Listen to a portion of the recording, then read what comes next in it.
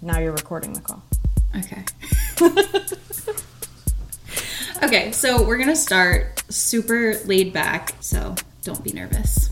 Are you nervous? I'm not. I don't get nervous anymore about anything. Okay. It's not worth it. Well, welcome to another exciting episode of LeadershipRx to those of you who are tuning in. This is the podcast where we explore the intersection of healthcare, leadership, feminism, and inclusivity. Today, I'm thrilled to have a very special guest joining us. Krysten, aka KJ, Hi. is a senior instructional designer at healthcare startup. She has a background in graphic design, and she has a really remarkable journey to share that I think we can all take so much from. So KJ, thank you for being here with us today. Thank you for having me. I'm excited.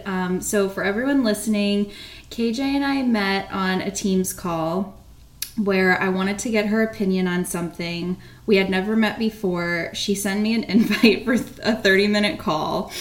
And an hour and a half later, I think, I knew we had to do this podcast. So we had touched on in that call female mentorship, nonlinear career trajectories, mental health awareness, your journey with MS. Am I missing anything else? I think that's probably it. If you can't tell, I'm a bit of a chatty person. Yeah, me too. That's honestly what I used, like the only thing that I used to get in trouble for in school on my report card was that I talked too much. So I think this is fitting that I ended up here. So I have to say, I was prepping for this and completely stalking your CV that you sent me. So before we get into the career stuff, I know I didn't ask you, I sent you show notes and this was not included. Mm-hmm. But I noticed that first you got your undergrad in business administration. Then you got your master's in multimedia management, media arts, and technology.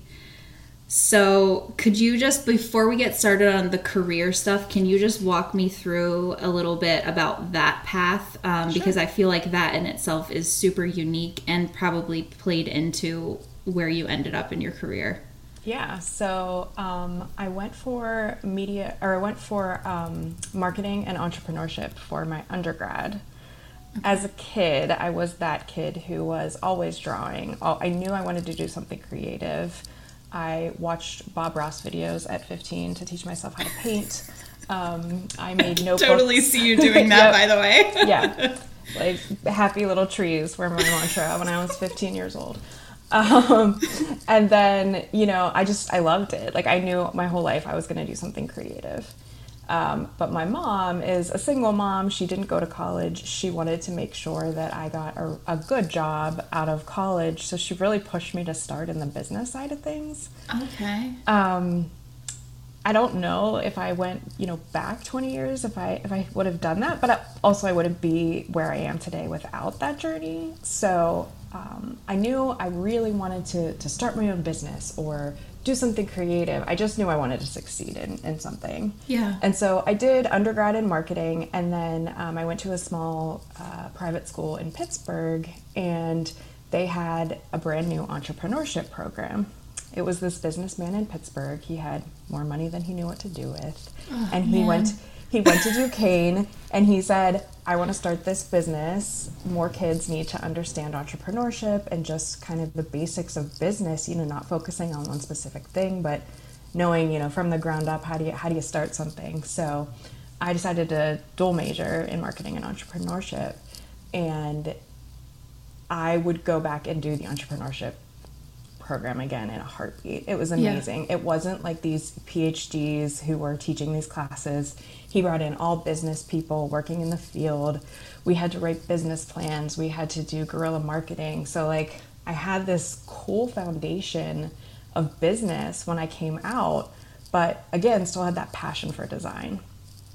So I started working out. I couldn't really find a job out as soon as I graduated, like every other 22, 23-year-old, you're looking for something. And my aunt was actually an FBI agent for a cybercrime company. She worked for the FBI, but she worked with this cybercrime company, and she was like, hey, if you want to get into just like admin to start, get your feet wet, you know, they'd probably hire you. And I was like, I mean, I'm 23 looking for a job, like, absolutely.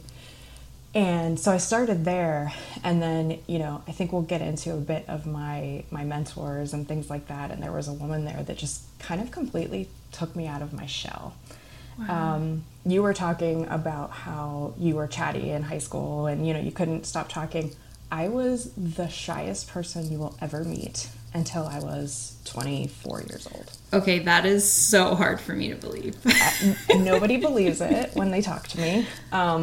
I would get heart palpitations. I would get sick to my stomach.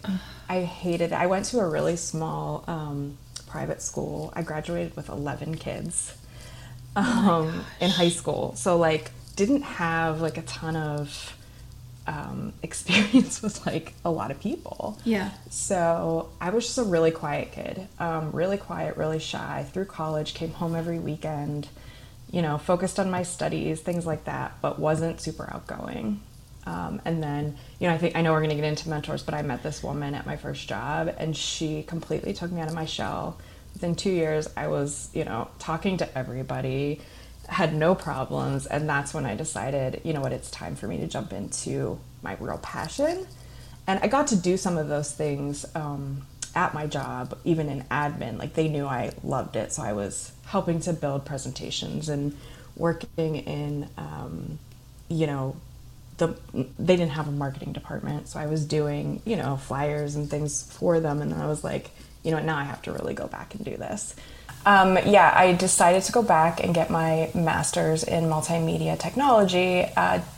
My college had a couple different paths, so I chose multimedia management, which was kind of the graphic design path. So I took graphic design, I took media arts classes, I learned Photoshop and Illustrator. I took an instructional design course, I took a media law course. So it was just kind of like a good foundation for everything.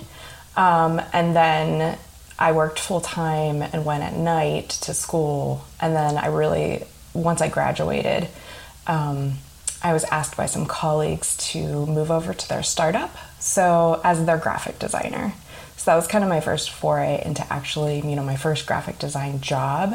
I was like 27, maybe 26. Mm-hmm. There were 5 of us when we started, so it was pretty cool. I got to be on the ground floor. You know, I knew some of the admin stuff, so I kind of helped, but I was really able to, they were another cybercrime company, and I was able to work with some of the Fortune 100 clients to build reports, and I did some really neat things. So it was a great opportunity to get started.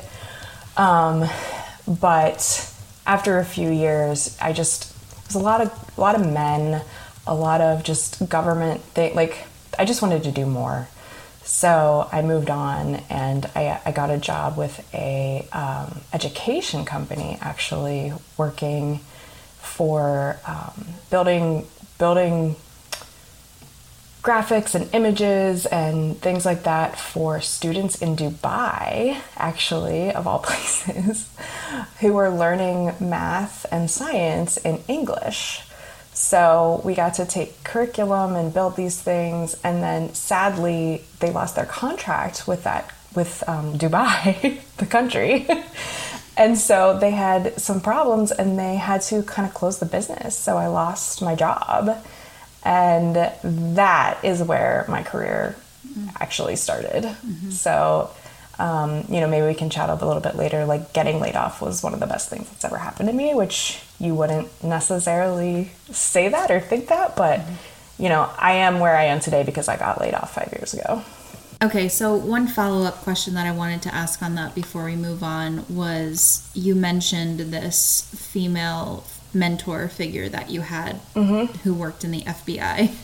I was not expecting that. Yep. So can you just tell me, you don't have to go into a ton of detail, but just if there was like one takeaway, because it seems like you had a huge transformation with her. Yeah. Like, what was the biggest thing that she said, or the biggest lesson that she taught you that helped you to deal with that?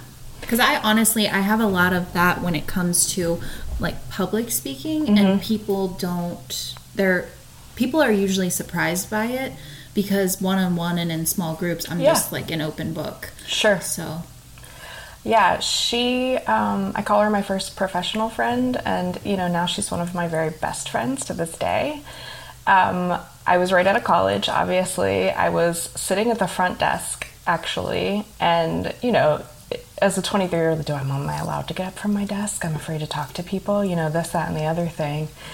And the FBI unit it's a long story, but basically the FBI, you know, sat within this space, this nonprofit space. So there were about 20 of them. And every day she came to my desk and asked me if I wanted to eat lunch with them. And I was petrified. And for 3 months, I said no. Oh my God. Because I was just like, I can't eat with 20 people. And she came up to me one day and said, this is the last day I'm asking you to eat lunch with me. Get up and come have lunch with us. And so I said, okay. And the rest is history. Like, they were the nicest people. We sat at lunch every day in a big conference room, you know, U-shaped tables, everybody talking to each other. We watched Price is Right sometimes, you know, like just super chill. And that was my first, you know, opportunity to really like talk to colleagues like and people and like networking almost. Yeah. And so yeah, she just was like, girl, if you don't get up, you're gonna regret it, and you need to just do it. Yeah. And so I did, and it was just that, you know, having another woman who saw that I was like struggling, you know, and she was like, no, this is it. I asked you, I'm not asking you again, but like you need to, because it's important, and we're, you know, it's going to be a good time. It's not scary. And yeah, so that was 15 years ago. And I have lunch with Marty once a month. She's one of my very best friends. She's been with me through my MS struggles, my layoffs. She's had her own struggles. We are just like best friends. Connected, yeah. Yeah. I love that. I think one of the things that I wouldn't say struggling with right now, but just one of the things that I keep coming back to is that there is so much acknowledgement around imposter syndrome and around how difficult it is for women in terms of being too much, not being enough, how we're perceived in the workplace. If we are more confident, you know, like there's plenty of studies that show that when we do assert ourselves, then we get poor ratings. And so I like everyone widely acknowledges imposter syndrome, but I think what we're lacking is like tangible things that we can do to make it better without hurting ourselves professionally. And so it seems kind of like that's what she embodied in your life, was like someone showing you actually what to do. And I also think with that, if I envision myself when I hopefully get to that point in my career, looking back at younger women that I'm helping, I can understand why she said it to you like that. Yeah. Because you probably look back with a lot of regret at the decisions that you stewed over forever, or like just basically lost time and lost opportunities. Yeah, I don't believe in regret. I used to, for sure. I've done a lot of work on myself in the past couple of years. And I will say in my 20s and even early 30s, I was on the struggle bus with myself. And you're totally right. Like, when am I going to finally find something, you know, find a job that's me, and I'm starting to build my career? I was that, you know, 4.0, I'm going to go get my master's, like I'm going to succeed. And I was, you know, 32 years old, like still not feeling like I had done a whole lot. So back then, yeah, lots of regret. Today, I look back on that and just know that all happened for a reason. And I can't have the regrets. I mean, do I wish, you know, at 25 I would have known what I was doing for the rest of my life? Sure. But yeah, I just don't believe in regret anymore. It's not worth it. It's not worth it to my mental health to like look at the past and wonder. And yeah, I mean, of course you get to those points where you're like, oh, I wish. But I try really hard to just live for the future, live for the present, you know, help where I can. And you made a a statement just now, like helping, younger people get to that place.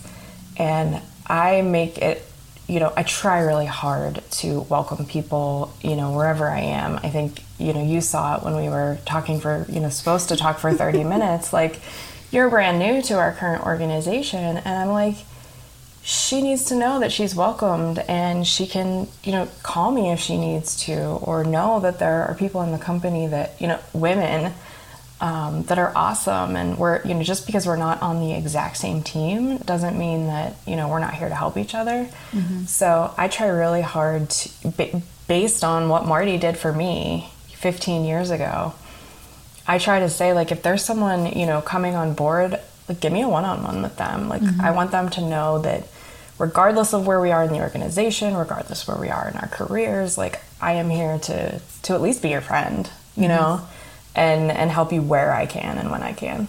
Mm-hmm. And I think just because I already know you, a lot of that is reminding me of your experience at a previous company where you had a really influential leader. So we will get into that. Great. So the last thing I want to mention about that too is I think we are navigating this remote virtual mm-hmm. universe now. Yeah. So you're doing what Marty did for you, you were doing for me, with another layer on it, which is now the remote aspect of it, which none of us have experience in and is difficult in its own right. So I appreciate you sharing that and for welcoming me. So let's jump into our first question. So sure. Your career path, I'm basically going to summarize it here. So mm-hmm. went from graphic design to EA to instructional designer to lead instructional designer within a healthcare startup. It's a fascinating trajectory to me. So could you just tell us a little bit, you've already told us some of the beginnings of it, but just a little bit about your journey and how you found your passion in the healthcare industry. And then maybe, let us know, do you see yourself staying within healthcare? Do you see yourself going into another industry? Mm-hmm. Sure. So when I first, as I mentioned before, I got laid off. I was working in an education company. And again, I was not within a place in my career that I really knew where I wanted to be long term. Mm-hmm. So I got laid off. I could not find a job anywhere. I was T-minus 3 weeks to losing my unemployment. Was applying for anything and everything. And when I first graduated from college, I had done admin and HR work and EA work. And so I was applying for graphic design, administrative assistant, executive assistant. And I came across this company, and they were a dental organization. They are a dental organization. And I Googled them. They wanted an executive assistant for the COO and the CHRO. And their mission was just amazing. They led with empathy and, patients first, not business second, but kind of business mm-hmm. second. And so I applied, and I was like, if I have to start as an EA, I have to start as an EA. Right. I need a job. So I went and I got an interview. I drove to the interview, and I'm like, I'm going to go into this interview, but I'm going to be honest. So got to the interview, they were talking to me, about EA work and things like that. And I was honest from the beginning. I said, what, I'm a really good EA. I'm a really organized person. I'll give you 100% of myself in this job, but please know that I will aspire to be more at this company.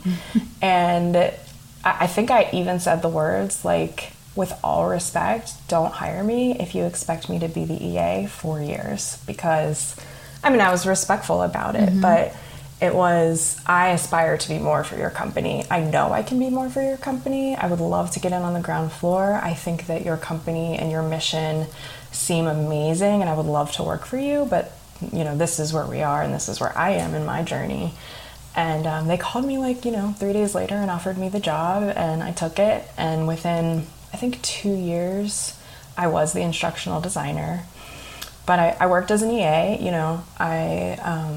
The COO really wrapped her arms around me. Her name is also Krysten. And, came in there and I was like, hey, I'm really good at this stuff, use me where you can. not being overly, self-important or anything like that. I believe in, grace and, but I'm honest. Humility, yeah. But I'm like, use me where you can, because you're not going to get, in most places, you're not getting an EA who's a graphic designer.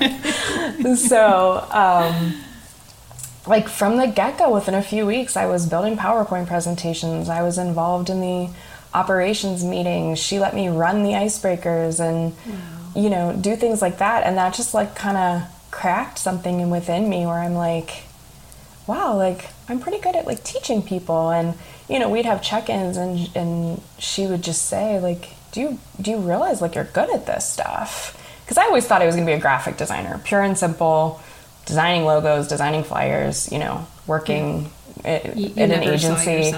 I didn't. Yeah. And I started doing these things for her, and she's like, you're like really good at it. So I appreciated that so much, because I never had somebody, I had Marty who told me, who opened me up in my shell.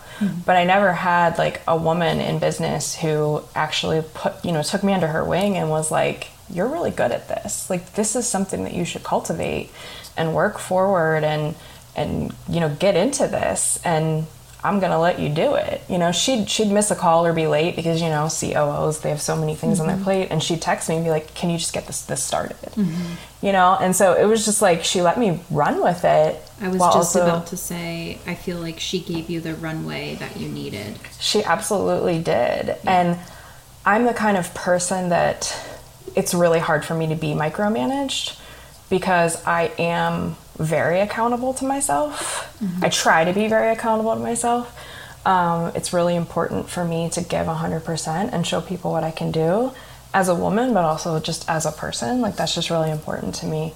And so having someone that was just like, go for it, KJ, like, do it. She also gave me the nickname KJ, FYI, I love that. Because her name is KK. So she has Krysten with a K. I was Krysten with a J.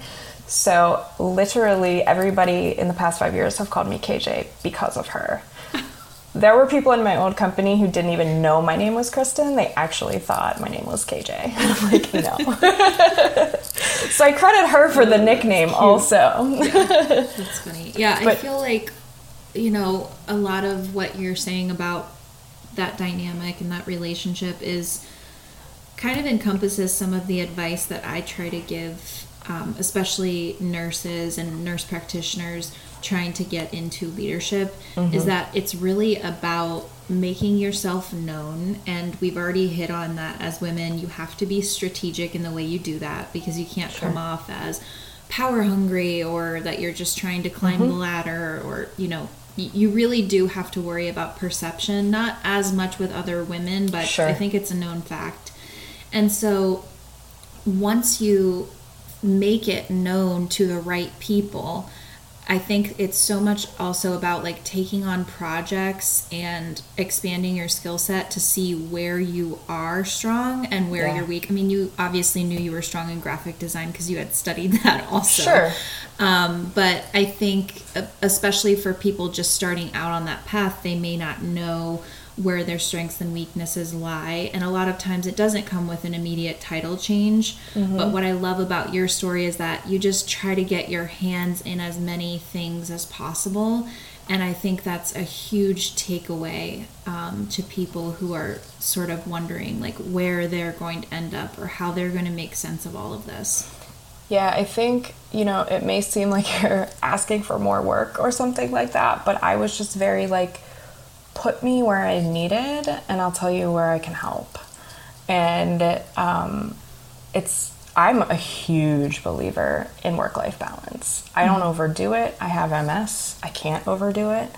But I'm very much, where can I be the most effective? Where can I want to affect change in this company. So I am very open and honest about that fact. Like, put me where I'm needed. If I have the time, I'll do it. And, so I was helping the marketing department the other day with something. I mean, just because I'm your instructional designer, air quotes here, I'm absolutely willing to help where I can. But that also, brings you into the minds of the other people you work with, and they know, like, definitely, Cage is really good. Yeah, exposure across the organization is absolutely huge, which again is like kind of feels like you're promoting yourself like a presidential candidate or something, but it's Vote true. For me. Like, you have to advocate for yourself. You absolutely do. So you had also asked me if, I'd plan to stay in the healthcare industry, if I saw that as my future, and unless something crazy would happen, absolutely. I see myself there. In my last company, the company was focused on empathy, like crazy. Empathy first, kindness always. Business is important, but, we're focused on the patients and what's most important. And me, you'll keep hearing me come back to my MS because it's really shaped who I am as a person in a good way. That's what a diagnosis, and like it's weird to say, it's one of the better things that's happened to me because it's really shaped who I am and how I speak and how I act towards other people. And the dental company that I was involved in, I got to take a leadership course there and read a book called Leadership and Self-Deception, which I 100% recommend to anybody who is in leadership or looking to be in leadership. Mm-hmm. It just teaches you to stay out of the box and speak with empathy, speak with kindness. It's a really good book, but just seeing how we worked as a company in healthcare, and now moving on to this new company where we're working with geriatric patients and frail patients. I see myself in that in a weird way.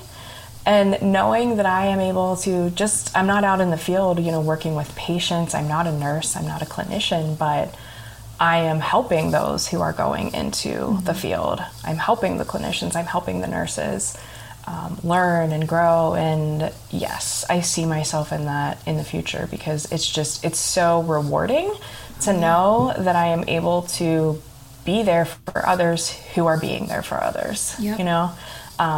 So yeah, it would be hard for me to go to just, some kind of just random company where I'm not getting to help people. Yeah. Like in the end goal is to help the person, not the consumer, not the, just the person. And that's really important to me because I've had people take care of me for the past 15 years. Yeah. Neurologists and hematologists and ophthalmologists. And I see, like, when you find the right doctor, the right nurse, the right even operational team who's helping all of that work, you really change lives. So yeah. I definitely see myself, moving forward and growing my career in this space. I love that. I mean, I, of course, will be staying in this space for the same reasons.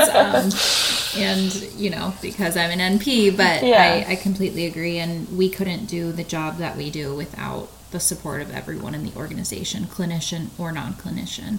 So I love that. So you've mentioned your MS throughout this conversation, but I'm curious, how did your experience with MS shaped your perspective specifically on leadership and resilience?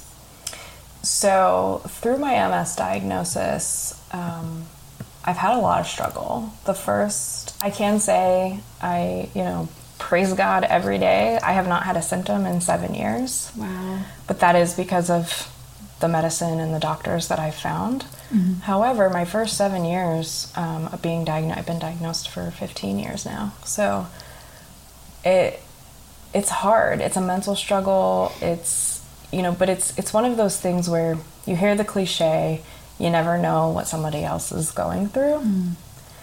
And so that, it may sound cliche, but it is 150% true. Do I look, if you see me walking outside or you see me at work or you see me speak, do I look like I'm sick? No. Do I look like my hands and feet used to tingle from top to bottom? Do I look like I get nervous when it's too hot outside because you just never know? You can't see the lesions on my brain, but they're there. Do I have bad days? Do I have mental health struggles? Am I on anxiety medication? Mm-hmm. Have I seen a therapist? Yeah, I have. But the MS has shown me that being strong is a choice I had to make. being empathetic towards people and being kind, those are all choices.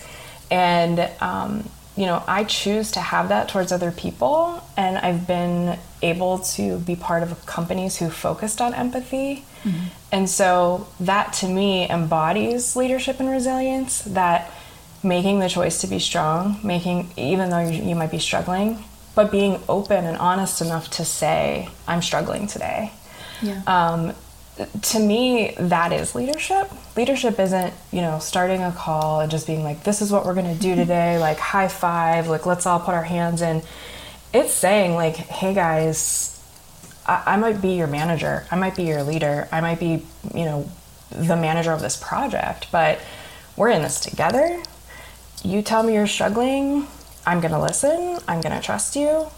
I have that empathy. I have that sympathy if you're going through something. Mm-hmm. Know that we're going to get through this together. To me, that's leadership. Yeah. Is like, I see the memes and the graphics where like the leader's at the back of the pack, and like that, every time I see one of those, I get chills. I'm like, that resonates. Like, I want to be that person who is pushing them up the hill. I'm not the first person saying like, I'm going to get there first, Mm-hmm. It's like that to me. So like, I've just seen like through my own struggle, I can help people, Yeah. That's what leadership and resilience is to me. Like not knowing what someone else is going through and no matter what, being there for them. Yeah. It's like, and encouraging them. I haven't had any major health diagnoses like you have, but, I have had some pretty traumatic experiences with patients throughout my career. And mm-hmm. I think I kept going back to that as you were talking, because I would do the exact same thing. Like, it's like you're putting yourself in the shoes of the teams that you lead. And I would remember also the family members of the elderly patients that I cared for, and like the fact that they had jobs and they were going to work and they were dealing with all of this in the background on top of their own issues and their own immediate family.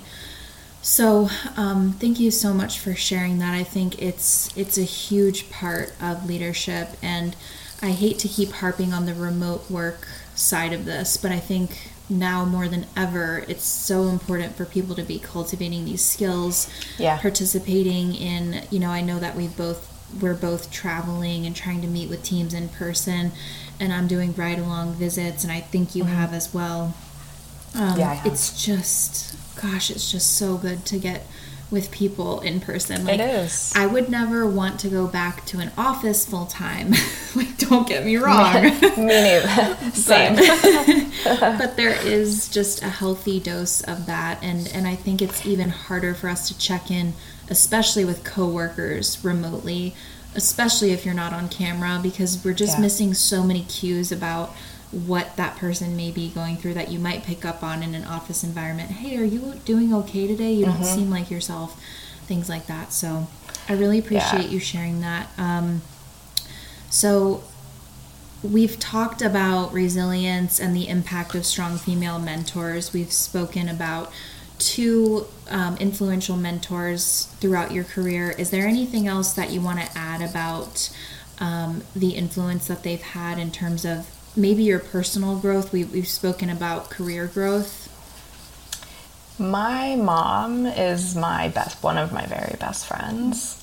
You may not, I think you automatically think, oh, your mom's your, mentor, but not all people have that. And she was a single mom. My parents got divorced when I was 5 years old.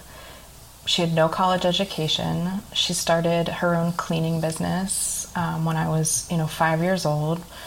My dad paid child support, but she was the main one, leading us and growing us and things like that. And she showered us with, my sister, I have a sister.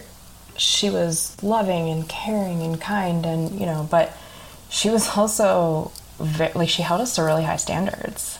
It was, do my best, give your all, always do a little bit more. I always had her support, but I had that voice, you can achieve and you can thrive and you can grow and do more than I did. And she gave up a lot so I could be where I am today. I'm a pretty faith-filled person, so it was, keep the faith. God has plans for you. I know you're struggling. And then, I got diagnosed with MS. I wasn't married yet. I didn't have anybody but her. And so she was with me every step of the way at every doctor's appointment. And, like I've said, I was petrified and super shy when I was diagnosed. And I made her go to the doctor's office. I didn't make her, but she was at those doctors with me. And so it was just one of those things where I could look up to her and know, like, you're doing everything you can, and you don't have an education, and you have 2 little kids that you have to take care of, and you have 2 teenagers you have to take care of, and you want to get them through college, and you want to support them in a job. And I just look to her and see, like, so much. That's where some of that strength and resilience comes from too, because I've seen it my entire life, her struggle, but putting others ahead of herself, which now I'm 38 years old now, and I try to give it back to her. I'm taking her, on a long weekend with just me and her in a couple weeks. Like, it's just one of those things where it's like, I have so much respect for women who just work really hard and grit and grace is like one of my favorite things. You have grit and you work really hard, but you have that grace and you have that kindness. And so that's how I was raised. And I credit her a lot for my personal growth as a person. Wow, I love that. I see so much of that in you and your personality and how you lead. So that's amazing. I didn't get married until I was 30. I wasn't big on relationships growing up. I was just quieter, and I just wasn't. I'd go on a date and I was just, no, I don't like that guy. Like, I'm not going to go on another date. But I was very much like, I am going to get myself where I'm happy with me. I'm successful enough that I can take care of myself before I need to rely on anybody else. Not that that's a good thing or a bad thing, but I saw it in my mom, and I just wanted to be comfortable with myself, happy with my own life. And then it was weird. Like, once I did that, I was so much more open to other relationships. Yeah. I met my husband. We were engaged in 11 months and married 6 months later. We just celebrated 7 years, and we have a wonderful relationship. But I wouldn't have been there at 27. My husband will say, I wish I'd met you sooner. I'm like, no, you don't. I wasn't the person that we wouldn't be together if you met me at 27. We wouldn't. I wasn't in a good place. I wasn't, where I am as a person or striving to be a leader or anything like that. But, all that to say, I credit my mom with that strength that has just been, instilled in me since I was 5 years old. Yeah. Yeah, I love that.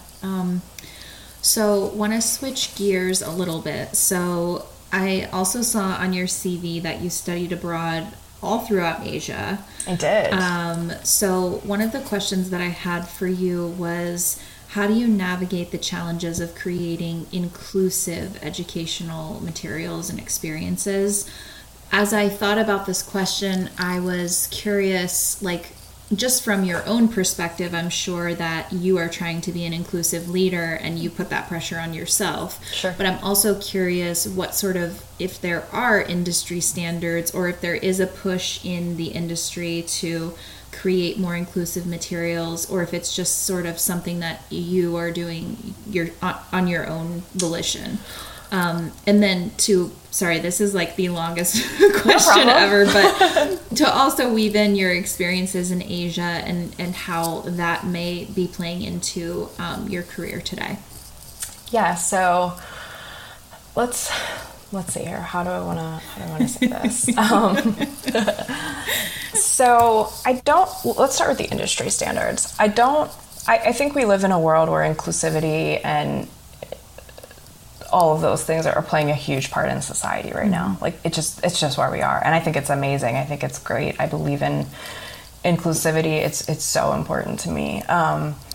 I don't know that as I read, I think it's just kind of standard, make sure you're being inclusive, you're using, all sorts of people and places and whatnot in your training. But to me, the standards now are more like how you learn, which is like more the micro learnings and the short bursts of things is kind of what I hear. But for me as a person, I love to travel. I planned my getting my passport when I turned 18, when I was 8 years old, couldn't wait to travel. I love going to see different cultures and understanding how other people live and how other people feel when I get there. I don't speak any other languages, but, you know, I try not to be, quote unquote, that American person who just, you know, like, I want to know, what is this culture like? How should I behave when I'm there? What are their social cues and things like that? And just being kind and all of those things. So when I had the opportunity in college to go for a month to Japan, China, and Hong Kong, I took it. I'm like, I'm never going to get here on my, I mean, I could get here on my own, but I'm probably not like, I can't even read the letters by myself, you know? So I was able to travel for 3 weeks, and, you know, before we went, so I'm actually just thinking about this right now. I started like learning this understanding cultures thing when I was in college. Before we went, we actually had to take like a 4-week course on, you know, the culture and the do's and the don'ts, and, you know, don't wear this color. One of my favorite things that I ever learned back then was, you know, when you're in America, if you don't finish your meal, if you don't finish your meal, we think like, oh, you didn't like my lasagna or whatever. But if you go there and you finish your meal, they feel like they didn't give you enough food. So we were always... That was the same in all 3 places? Yeah, like Asia. Yeah. So we learned, like, you know, maybe don't, like, leave a bite or 2, because then they're happy because they think they've, like, fulfilled you. Yeah. So there's just so many little things and that you can learn from other cultures, and I just try to be really mindful as I design. What are we designing for? Who are we designing for? Now we're in the US, so we're generally designing for that, but still, like, just little social cues and cultural things, like, it's very important. And so to me, when I'm designing, of course I need to understand the content and all of that, but to me, the biggest part of navigating, you know, the creation of these things is listening. Like, I am not a subject matter on everything, as I told, you know, as we know before, like, I'm not a clinician. If we're talking healthcare, I'm not like the VP of operations. So to me, I have to meet when I'm designing a training or I'm building something that's actually going to help our team members. I need to meet with you. Like, I need to talk to you. What are we doing here? You know, we have a lot of different cultural communities in our company. Oh, yeah. Some of our different markets that we have Russian, we have this, we have that. So I make it a point to cultivate relationships with the other leaders of our company and say, like, I need to talk to you before I build this training. We need to have 30 minutes where even if I'm designing a training on scheduling, I need to understand the people who are going out into the field, do they need more time because they're with someone of a different culture who's going to talk more? Are they going to, you know, so it's really listening, creating. It's so important to me to create relationships with the people in the business, because without the trust and the ability to have a real conversation about what I'm building, it's going to be a superficial training, you know? So, yeah, I mean, as someone who has experienced firsthand your materials, they are very inclusive, and you can tell that you really understand. I think it's such a unique position that you're in, because to your point, you're not a subject matter expert. You have to be given, you have to be told exactly what you're building, and then you're designing it. And in order to convey it with the most, in the most impactful way, building those relationships is so key. And honestly, I'm going to go back to the in-home patient visits or ride-along visits. I think they are so important. And they are. Moving forward, as I progress as a leader, that is something that I never want to lose sight of, and I always want to prioritize for myself and my teams. We make it a point. We just redesigned our onboarding program, which I think you know, but we make it a point that even if you're not a team member who's going into the field, within your first few weeks, you need to spend 3 or 4 days going into the field, because if you don't, you're not understanding the patient population that we're serving and just the people in general. You go into someone's house, you're going to learn a whole lot more about them. Just looking around. I mean, we get to see pictures of their families, and We get to see how they live. Do they have pets? Do they, whatever. Little trinkets from their life, all their travels. Yeah. And that's also how we're building trust with these people. Yeah. We may be clinician, you may be a clinician, but they're going to trust you because of how you speak to them about their personal life. They just are. Yeah. And it's so important. I did a couple ride-alongs a few weeks ago, and yeah, it's amazing. Plus, for me, with instructional design, I'm also being able to ride along with the clinicians, and I can talk to them like in person, like you mentioned, being that in-person connection with me too. When I'm doing ride-alongs, I get to see the patients, but I also get to see the people that are working for us and say, like, what's working about this stuff and what isn't? What are your, because sometimes I just get to talk to our medical directors or whatever. When I go into the field, I get to talk to the people actually doing the job. And I get to say, like, what's working, and I have you tell me what's wrong. Like, I don't have any kind of, what's the word I'm looking for? I want that feedback. I want the constructive feedback. And, that's super important. Yeah. So as we've gone through your background and your career, you've successfully combined graphic design now with instructional design and within healthcare.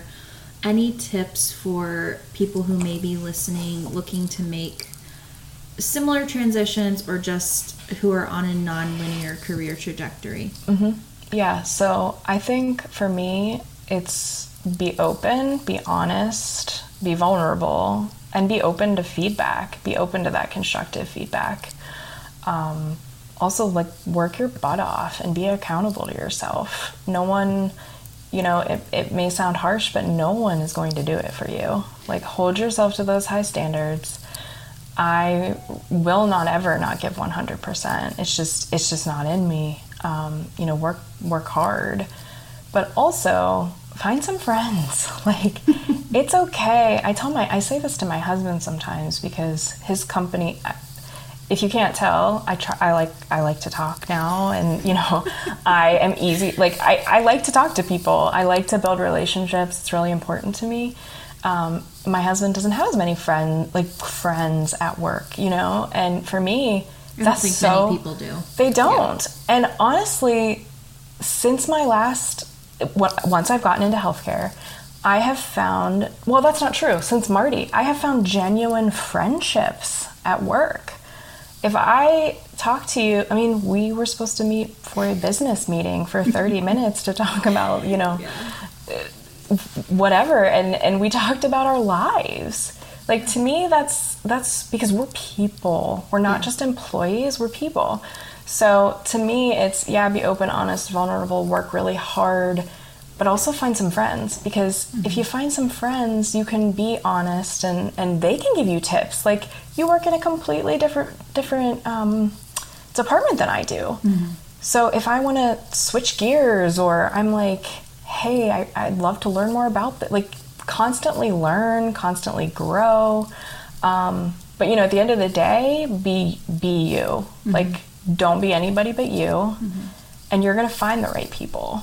So to me, it's just been finding the right people and being willing to move on if I have to. That too.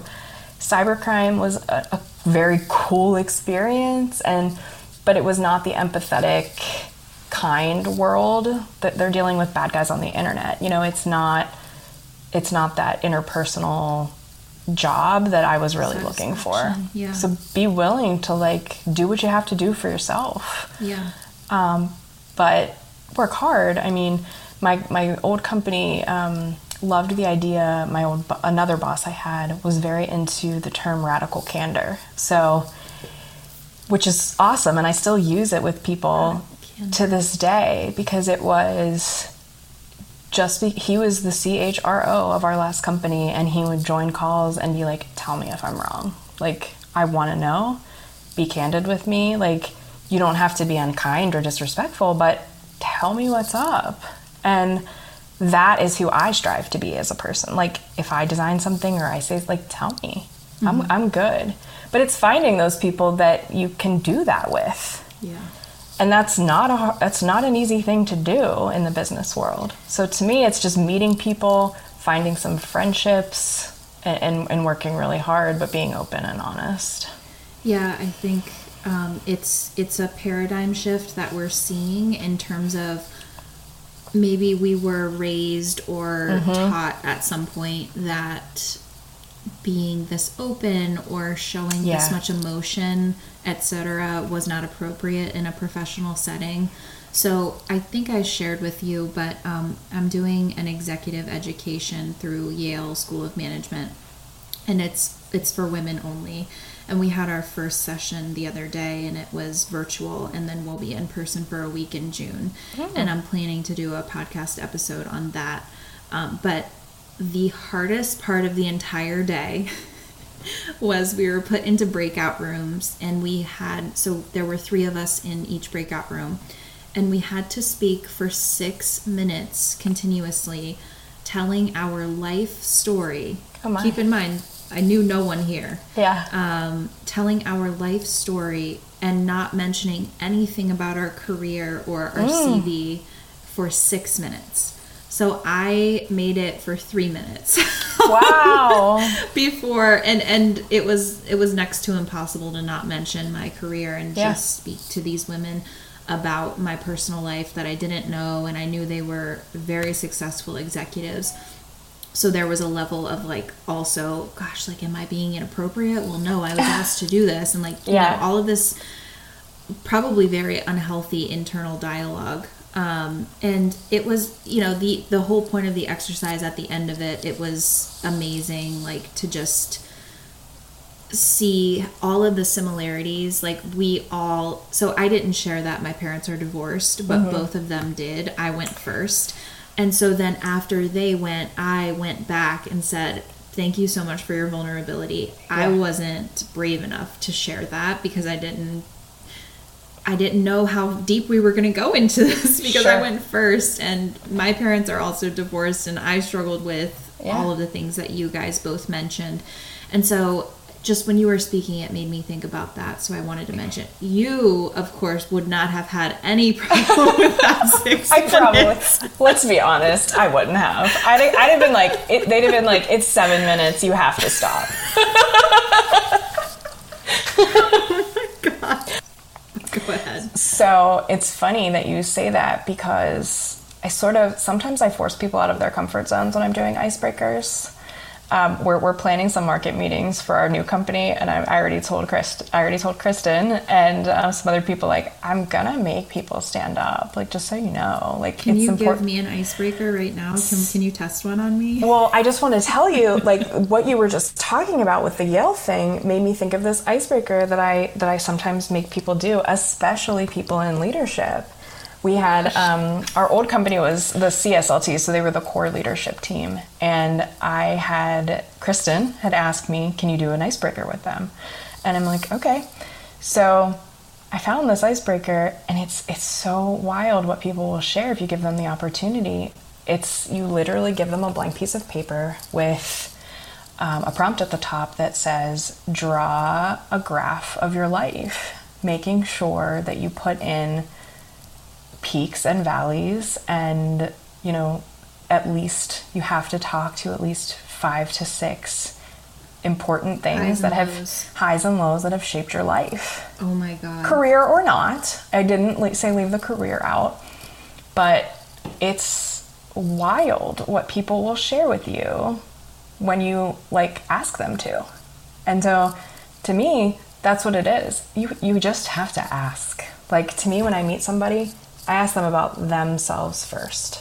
Yeah. Because I care about you. I want to know you. I had known this guy in my last company for 3 years, and I had no concept that he got a horrible divorce from his wife and then got remarried to her 2 years later. But it's crazy. You hear people talk about a cancer diagnosis of a family member or a job loss that was just was picturing so unexpected. that on the graph. Right? It's crazy. So you literally just draw a graph and then you go around the room and you ask people to talk about themselves. Wow. And I think so many people that's gonna go viral now that you're saying that. But you expect people to just talk about, you expect like, okay, we're doing an icebreaker. Like we don't all know each other. We're just going to talk about, oh, I got married. Oh, I went to college. Oh, I got my master's. And, people go deep. Like I've done this a couple times now. And you obviously get the people who don't want to share, and that's absolutely fine. Yeah. But I love that icebreaker. Ooh, yeah. A, because I will tell you anything, clearly, about my life. But B, because it really does. Especially a team, a smaller team. This would be very hard to do in a group of 50 people. Yeah. But if you really want to because I think it's really important to get to know your team if you're a small team on a personal and a professional level. I'm totally going to do this with my team now. You're going to be like, oh my gosh, I can't believe that happened to you. Or, wow, that's so awesome, I feel like especially with us, I'm going to be like, I can't believe that I work with you every day and don't know that about you. It's almost like a sense of guilt because at we're how all little we because we're all people, and I try to make that like my old company. Again, you hear me talk about the dental company a lot because it has completely shifted my perspective on how work can be. Mm-hmm. The CEO of my old company, and he was very open about it, used to be an alcoholic and went through the 12-step program, and he decided when he started this company that he was going to build the company on that. Like, we were forced to read, not forced, but that book, Leadership and Self-Deception, that was a requirement. Like, you were sent that book. It was important for him that we had to start every call with gratitudes. Every single call that you got on, every meeting, every in-person meeting was started with 10 minutes of gratitudes, and not just, I'm thankful for my friends and my family. He asked you to be very intentional and very, no, what did your team do for you this week? Like, what was important? Or he was even okay with you talking about your family that week, like, what are you thankful for today? Yeah. And how are you going to use that to make this day even better, And so it's just very important and mindful just to be thankful for the people that you work with, and know that that's what we are. We're people. We're not just colleagues and workers, and we work for the same company, but like at the end of the day, we all have families and we all have problems and we all have issues, and we should support each other. I don't care what field we're working in. So try that icebreaker, because it is crazy what I've gotten people to tell me in a group. I will. I'd like to do it with my team at work, and we'll be getting a new team this year in my MBA program, so I might suggest that too. That's awesome. When we get together. So, I think I have the template, so I can give it to you. Please do. So before we wrap up, do you have any final thoughts or parting advice for our listeners? I mean, I think that we've talked a lot, just about my journey, and there's probably not much more that I can say. It's just overall that it's just okay to be you, and you don't have to change based on what you think someone else wants to hear or see. You can see that I talk really personally about my business journey, because it is, to me, it was so personal. So it's okay to just be you. My path has been full of a lot of mountains, a lot of rocks. I'm still, coming across them. I know there are going to be more, and I have made it a point to build myself I call it beautifully broken. Like, I may be a broken person, but I sure as heck am still beautiful because of it. So I have a Spotify list called Beautifully Broken. I, turn that on. I blast it. So, pour myself an iced coffee, say a quick prayer, lace up my boots, and just keep going. I know I've seen the peak, so I know what the peak of the mountain looks like. But, today or tomorrow I might be in a valley and I might need to work hard. So just be strong, be you. It's okay to be a strong, fierce female who isn't afraid of the future. Be proud of your journey. Yeah, I think that is the biggest takeaway for me personally, just reflecting on your entire story, is I have such a sense of comfort right now that it's all going to be okay. And I think sometimes we just need that reassurance from someone who maybe is a little older than us or a little more experienced than us in certain areas, or has struggled through something similar to what we're struggling through. Like, I think I loved the part where you said it's okay to step away from something if it's not going to work out for you personally, and it's okay to say no. And I think a lot of that, I think, goes back to the very beginning of the conversation where you got laid off, and that was sort of the first thing in your journey where you were like, shit, what am I going to do now? And I think when you go through something like that, you realize, oh, well, if I can make it through that, I can make it through anything. And all this other little shit just doesn't even faze you anymore. And that is a really beautiful and inspiring thing to see. So I really appreciate you sharing everything you did today. Yeah, thank you so much for having me. I read something the other day that said, you know, whatever you're going through today, you've never not made it to tomorrow. So it's like, you may feel like you may be broken. You may feel broken. You may be broken. But I promise you can make it to tomorrow. And tomorrow's a new day. So I just live my life that way. Love that. Okay, I'm going to stop recording now. Mic drop. Wow. So Krysten and I, KJ, just finished talking for like another hour after we finished recording all the off the record stuff. So thank you guys for tuning in. I'm headed to Seattle this week, and I will have a new episode that will be recorded while I'm out there. I'm actually meeting a remote coworker I've known for over 5 years and have never met in person. So we will be discussing all things remote work, and she's agreed to share her fertility journey with us that she has balanced and navigated throughout building her career as a nurse practitioner, rising into leadership positions, and also moving multiple times across the US for her husband's job. So until next time, guys, thanks for tuning in.